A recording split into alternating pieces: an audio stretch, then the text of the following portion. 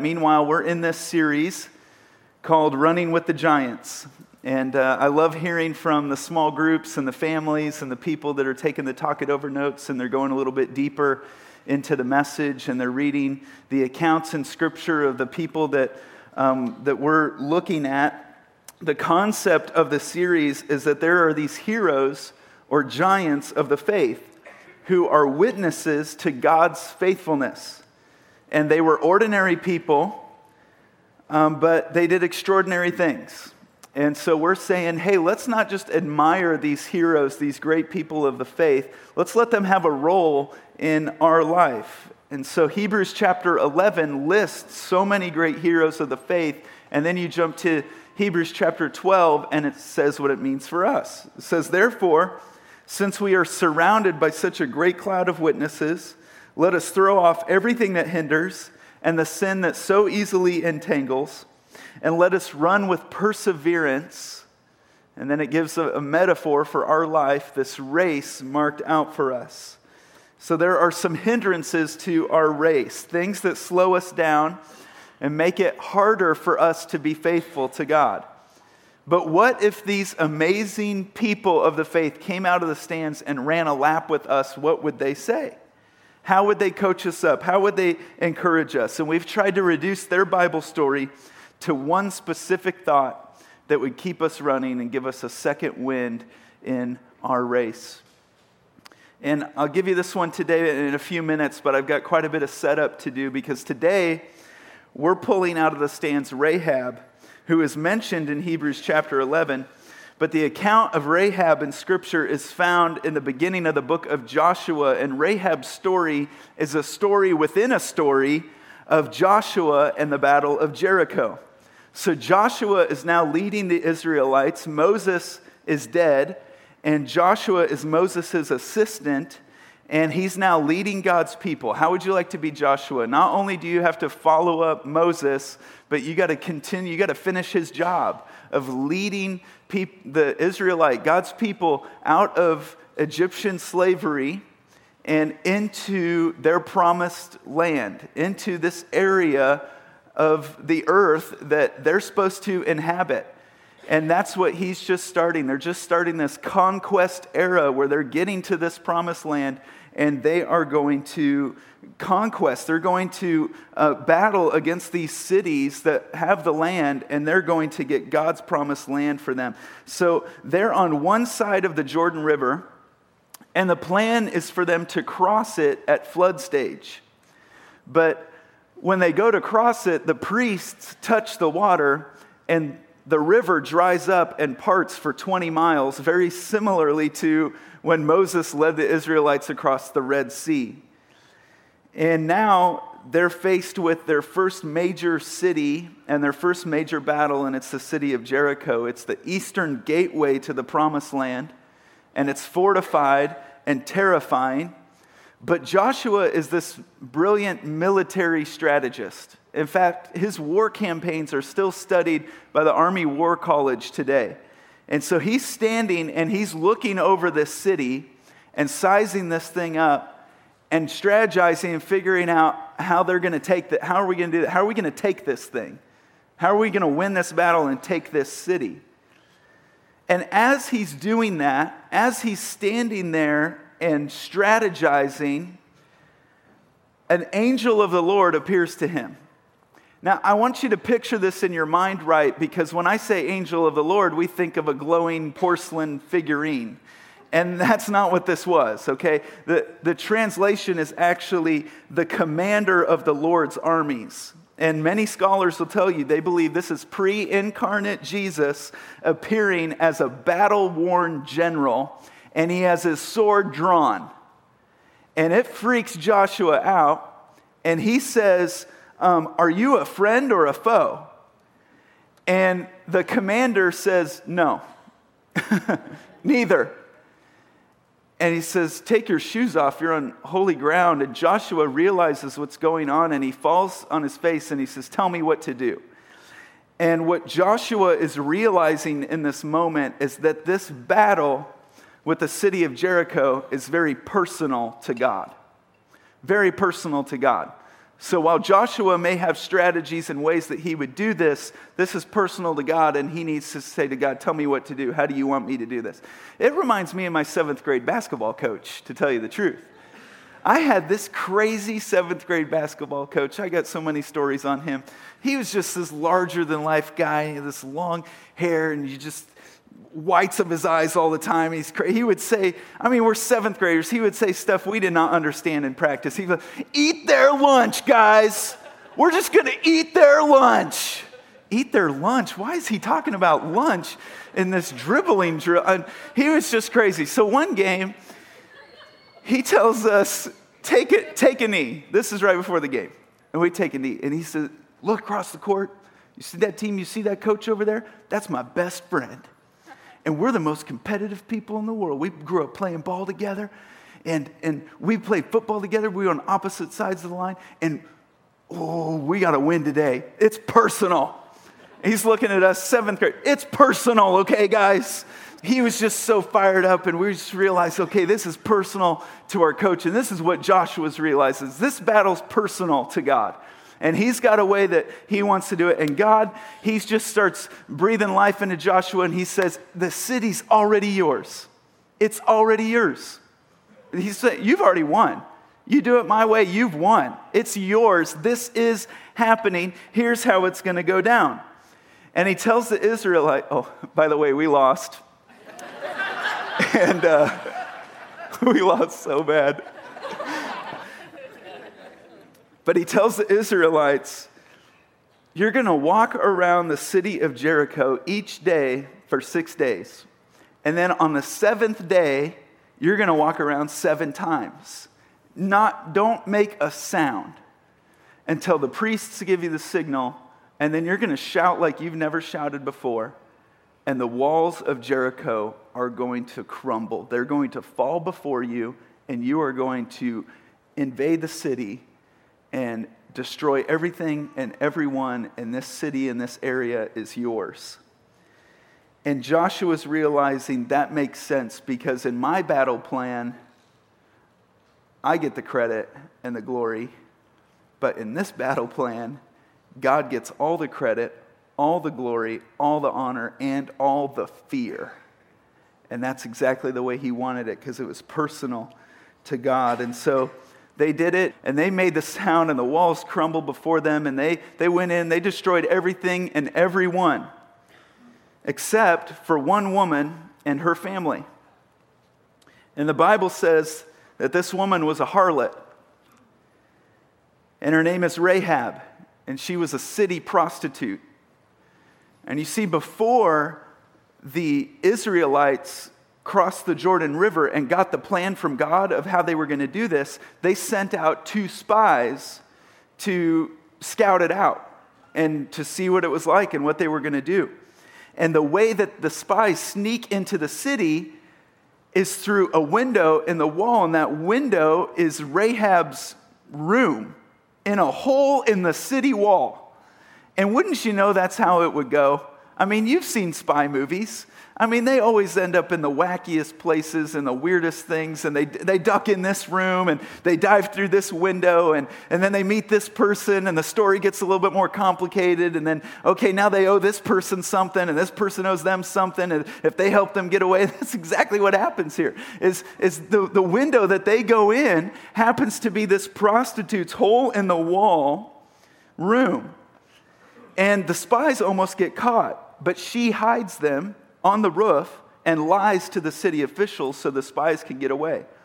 But before they leave, she says to them,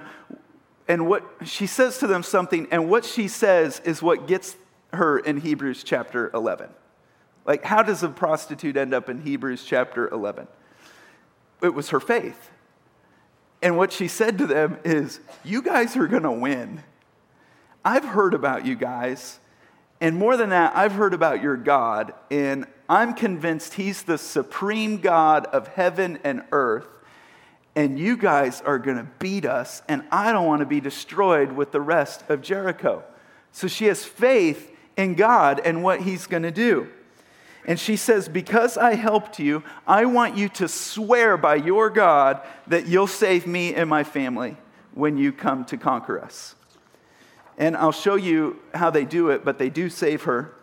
And she ends up marrying into God's holy people and becomes one of the great 28 great grandmothers of Jesus Christ.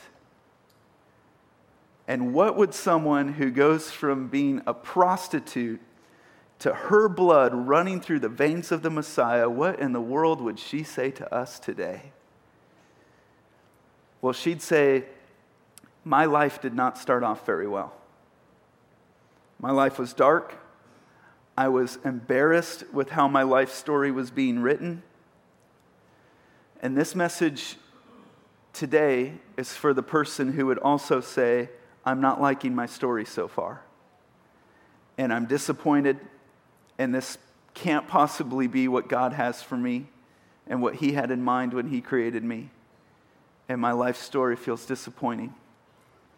And Rahab would say, my story started out horribly. I mean, who knows why she was in prostitution? She could have been forced into it. Maybe it was a life that she chose, but I can tell you this, every time she was with a man, she felt the guilt and the shame, and she wished that her life story was being written another way. But then she ends up saving the Israelites. And if she could tell us one thing today, I think it would be that when you're feeling disappointed with your life, let God write your story. Let God write your story. Give Him the pen, let Him write your story. Keep your eyes on Jesus. He's the author and perfecter of your faith. There's a moment in your life where you've got to give up the pen to your story and let God write it. And what I love about her story is there's a few keys into what it looks like into letting God write your story. And the first one is that God actually searches for you to be in His story. And the way God starts this rewrite, this course correction, He initiates the process. In the middle of your darkness, God comes searching for you. God searches for you to be in His story. That's exactly what happened to Rahab. Rahab, this prostitute living in the wall of Jericho, Joshua leading Israel. They're claiming the land, but they've got to size it up first. So I'm retelling this story that I just told you. Joshua 2:1. Then Joshua, son of Nun, secretly sent 2 spies from Chittim. Go, look over the land, he said, especially Jericho. So they went and entered the house of a prostitute named Rahab and stayed there. Rahab wasn't searching for them. God found her. God had a plan, and God made sure that the place they snuck in just happened to be the window of her house. And I'm saying all that to say this. God has been coming after a bunch of you guys, and He's saying, isn't it about time you give me the pen? The Bible says it this way. The Bible says that the Lord stands at the door of your heart and knocks. And He could just bust it down, but He doesn't. And He just knocks and He says, how about today? How about this weekend? He says, don't you think it's about time that you hand over the pen? And you need to know that your God will search after you. And He comes knocking and He searches for you to be in His story. But I've got to give you this warning. He doesn't always do that. He won't do it forever. You see, there's a part in Scripture where it says that God's Spirit doesn't always strive with man. So He's going to give you moments. He's going to give you opportunities. He's going to knock and search you out. But you've got to take advantage of Him. And some of us Christians have been serving God for a while, but we know it's time to do a certain thing. And some of you have been coming, and you know it's time to walk across that threshold of faith. But too often we say, well, it's spring break. God, hit me up next week. Can you come knocking next week? It's summer. Summer's crazy. In the fall, man, I'm going to be some kind of Christian in the fall. God, come knocking in the fall. It's going to be amazing. Ooh, holidays, they're a little rough. A little crazy right here, the holiday. God, could you come knocking at Christmas? Man, when you come knocking at Christmas, I'm going to open that door, and boy, you're never going to see, Christmas is going to be amazing. No, God doesn't knock forever. He gives you these moments. He gives you these opportunities. And Rahab would say, I took advantage of mine. Would you take advantage of yours? And you're in this intersection of your life, and maybe your life is kind of dark right now, but the problem is maybe it's not dark enough to do anything about it. And Rahab says, would you do something about it? Would you hand the pen over to God? Would you let him rewrite your story? God's been searching after you. I'll show it to you in Scripture. John 15:16 says, God says, you did not choose me, but I chose you and appointed you so that you might go and bear fruit. God says, I've got a plan for your life. And it's a fruitful life. It's a fulfilling life. And he's coming and he's searching for you. The spies came to Rahab. God searches for you to be in his story. And number 2, God always makes a way for you to be in his story. It's not enough that she was sought after. They happened to be in her house, and they had to get a way for a rewrite on this dark story. So after they spied out the land, they came back to her house and told her, don't tell anyone we did this. Don't tell anyone we were here. We're going back to the people of Israel, and then the people of Israel are coming here, and we're going to destroy this place. And she says, I don't want to be destroyed with the rest of Jericho. All right. Well, when we come, this whole wall is going to come down, but you and your family will make sure that you're saved. But just like you had to swear by our God, you need to swear an oath as well. Joshua 2:17 says, now the men had said to her, this oath you made us swear will not be binding on us unless when we enter the land you have tied the scarlet cord in the window through which you let us down. Don't miss this. This is amazing. This is beautiful. Everybody look up here. Looking back, we know that this scarlet cord, what it represents, it's a symbol of the blood of Jesus. And we know what this story is, that destruction is coming. There's going to be this wave where these walls are crumbling down. But she has applied the grace of God to her life. And this scarlet cord coming out of this window says, when this destruction comes, you and your family will be saved. So when the walls fell, they all fell except for one section. This whole thing collapsing except for her house, and her whole family was saved. Why? Because she applied the blood of Jesus to her life. She applied the grace of God. She applied this oath, this covenant to her life. And God makes a way out for you, but it's only one way. It's the blood of Jesus.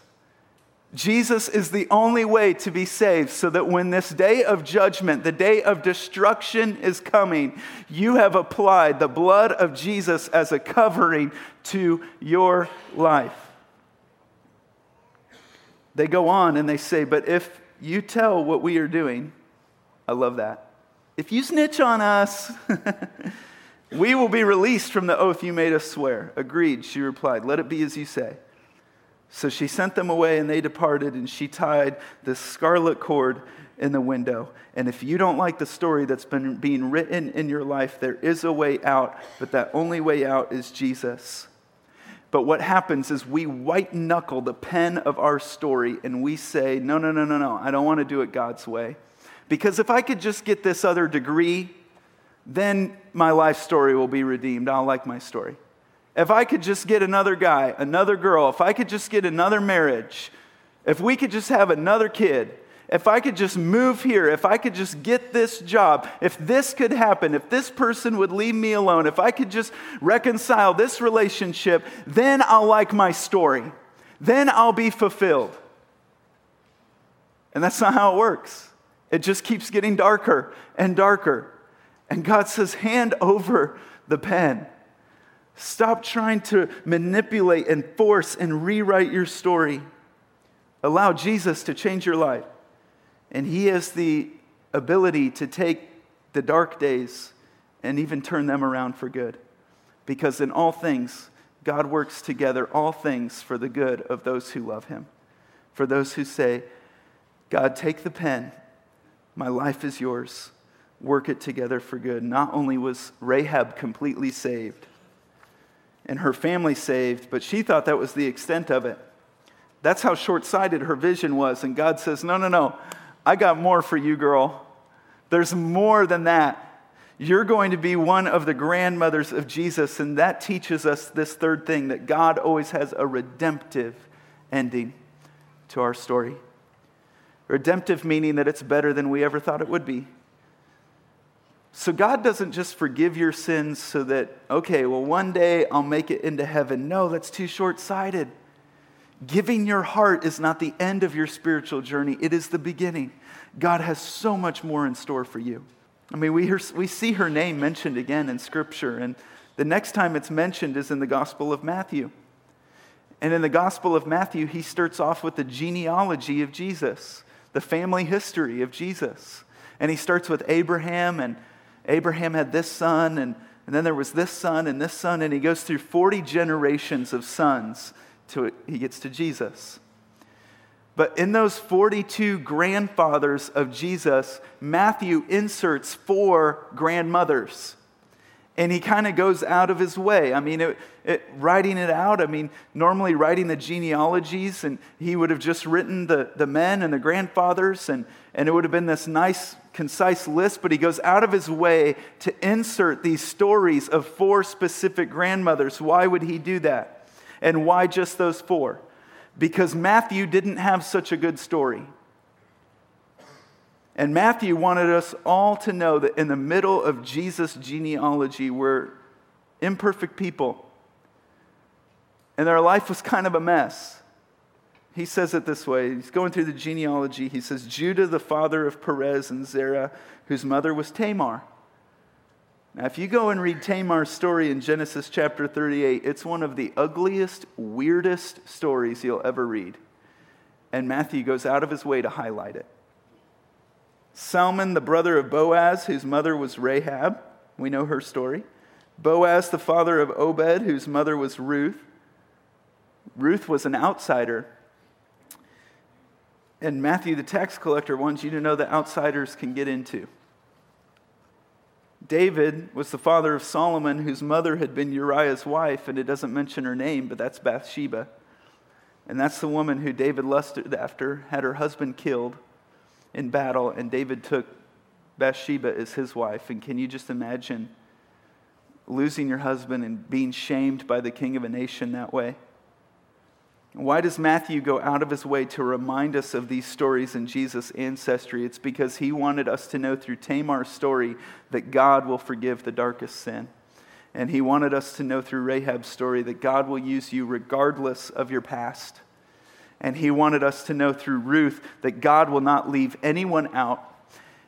And through Bathsheba, he wanted us to know that God can heal any situation. And God wanted you to know that. He can redeem your story. He can redeem your life.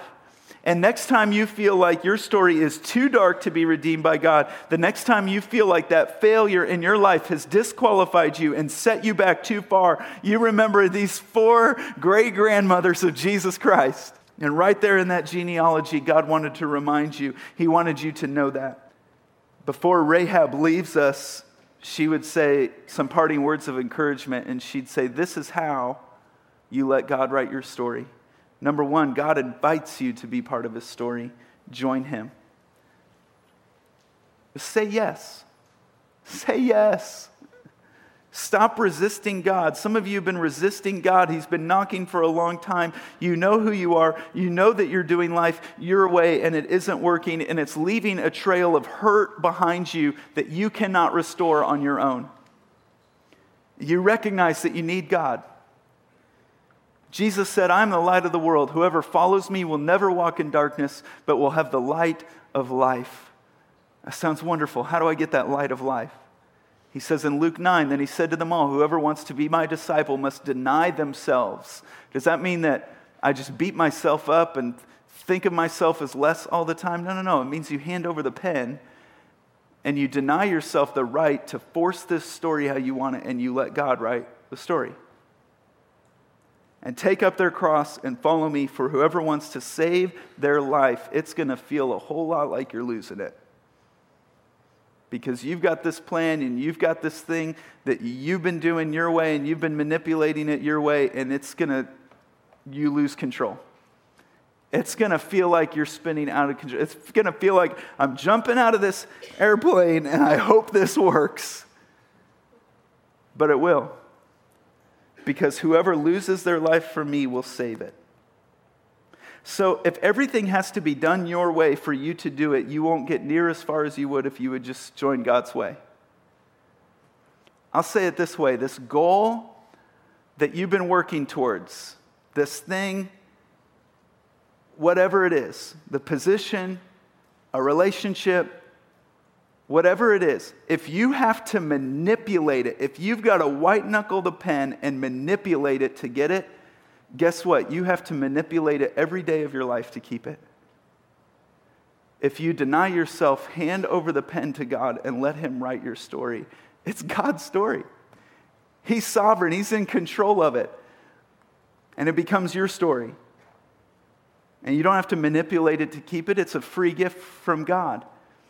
So join God's way. Number 2, God wants to surprise you with His love.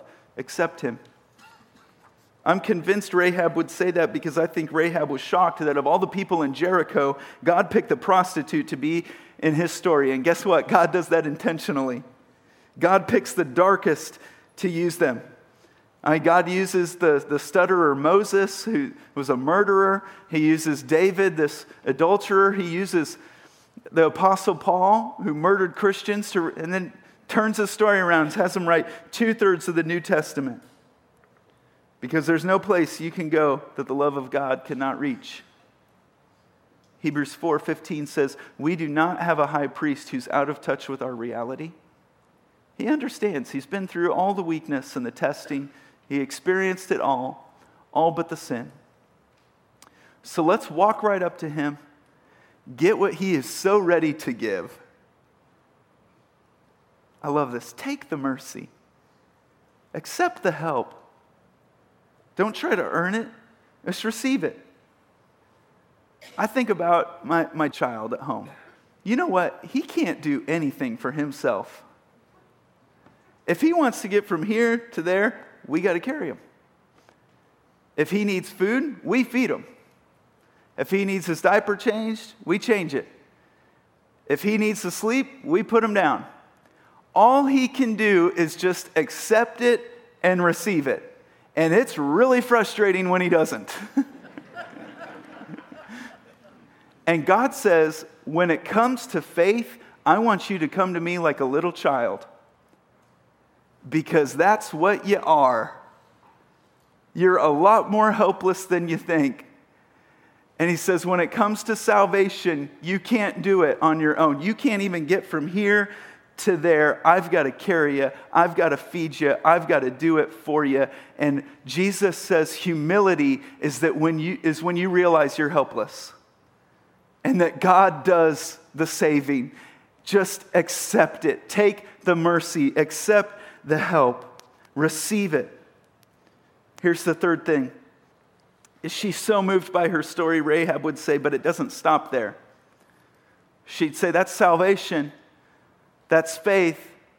You just got to just realize that you're helpless, you're dead in your sin, and God does the saving work for you, but it doesn't stop there. God wants you to love others with your actions. Serve Him. Serve Him. Rahab would say, God had a plan for my life. He redeemed my past so I could help other people who are going through the same thing.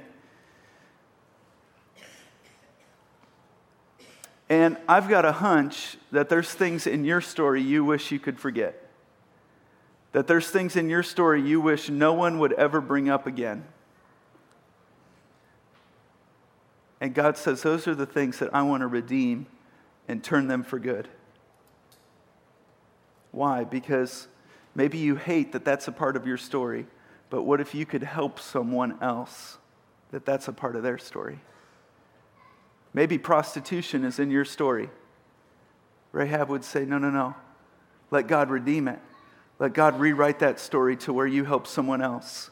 Maybe you hate that divorce is in your story, but what if you could help someone else avoid it? What if you could help someone else recover from it? What if you hate that abortion or abandonment or failure or anything else is in your story? But what if you gave God the pen and let Him redeem your story and rewrite your story and rewrite your life? You see, church people have this myth that you can't do anything for God until you get your act together. And if that's your goal, get in line with the rest of us. Don't say, I can't lead a small group because I've got all these problems. No. People go into your small group want to hear from a leader who's got problems like them. And you see the culture around us, they look at the church and say, it's just full of a bunch of hypocrites. And I just want to grab the megaphone and say, duh! That's exactly what we are. We are. But we've said, God, what if you could take this hypocrisy? What if you could take my life? What if you could take this story that I'm disappointed in and redeem it for something for good? And we serve one another because God wants to use the darkness and the grief that we're going through or that we went through, and God uses it to help others who are going through the same thing. Let me show it to you in the Bible. 1 John 3:16. This is how we know what love is. Jesus Christ laid down His life for us, and we ought to lay down our lives for our brothers and sisters. Dear children, let us not love with words or speech, but with actions and truth. And when you do that, that's when your story turns great. You talk to any one of the people that serve here, the people who are taking care of your kids, they're on the dream team, they're leading worship today, they greeted you at the door, they're leading a small group. I'd say that's the game changer. That's when life turns great, is when I'm serving someone else. Dr. Martin Luther King Jr. said, everyone can be great because anyone can serve. I can't tell you how many times I've just been low, I've been having a bad week, but I show up at church and serve. I had one 2 weekends ago. I so desperately did not want to go to church. I just wanted to stay home, do my own thing. But I was playing drums that weekend. And I signed up. And I'm serving. And I got to be there. And I remember just driving away from church, just so thankful that I had to come. Because pastor's message was just so amazing. It's what I needed to hear. And just serving other people just felt so good. And serving alongside Andy and the team, I was just so fulfilling. I left just so filled up, just praising God that I'd structured my life in such a way that I had to be here. I couldn't miss. I couldn't cop out. And I was just thankful because if I wouldn't have gone, it would have been weeks before I climbed out of that hole. And that's what the people who serve would tell you, is that when I start serving other people, that's the game changer. That's when life turned great, and that's when my story turned great. It's when I denied myself, and I let God lift me up and lift me out. And here's the last one, but I'll give you the verse first. 1 Timothy 1:15 through 17 says, this is a trustworthy saying, and everyone should accept it. Christ Jesus came into the world to save sinners, and I am the worst of them all. But God had mercy on me so that Christ Jesus could use me as a prime example of His great patience with even the worst of sinners. And it worked. Because that's how I'm encouraging you today. Is if Jesus Christ can rewrite Paul's story, He can rewrite your story. Then others will realize that they too can believe in Him and receive eternal life. God wants to write a new ending to your story that ends in eternal life. And He just wants one thing. All honor and glory to God forever and ever. He is the eternal King, the unseen one who never dies. He alone is God. And all the church said, amen. Rahab would say, all God wanted from you is this. God signs His name to your story. He gives you a new ending. Thank Him. Thank Him. Write that down and close your eyes. Church, I want you to hear this today.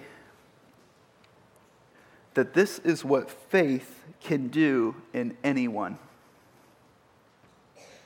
Faith has the power, regardless of your age or where you come from or what you've done. It has the power, it has saving power through the blood of Jesus Christ. Our story was death and darkness and separation from you, but God turned it into life and light and an eternity with Him. And this is an important moment for some of you right now, where God's been knocking at the door and you're going to answer. And this is the whole invitation. Say yes. Say yes to Him. Say yes today. If you know that God has been knocking on your door and dealing with you, and you know it's time for you to say yes, I'm not going to make you stand up. I'm not calling you to the front or sending you to a room. I'm going to pray while you're right there in your chair. But you ought to be bold today and let God know that you're saying yes. And if you're saying yes to God today, just put your hand up right in your seat and let God know, I'm saying yes to you today. I'm giving up my right to hold this pen and to manipulate and rewrite my story, and I'm giving the pen over to you. God, redeem my story, rewrite my story. I just want to help you with a little prayer. Just say, thank you, Jesus, for loving me. Thank you for paying for my sins. Today I say yes. I give you the pen. Write my story. Forgive me, save me, change me. God, use me. I give you my life today. Thank you for saving me. Thank you for using me. You're an awesome God. I love you with all of my heart, all of my soul, all of my mind, all of my strength. I give you my life, Lord. It's through Jesus' name I pray. Amen.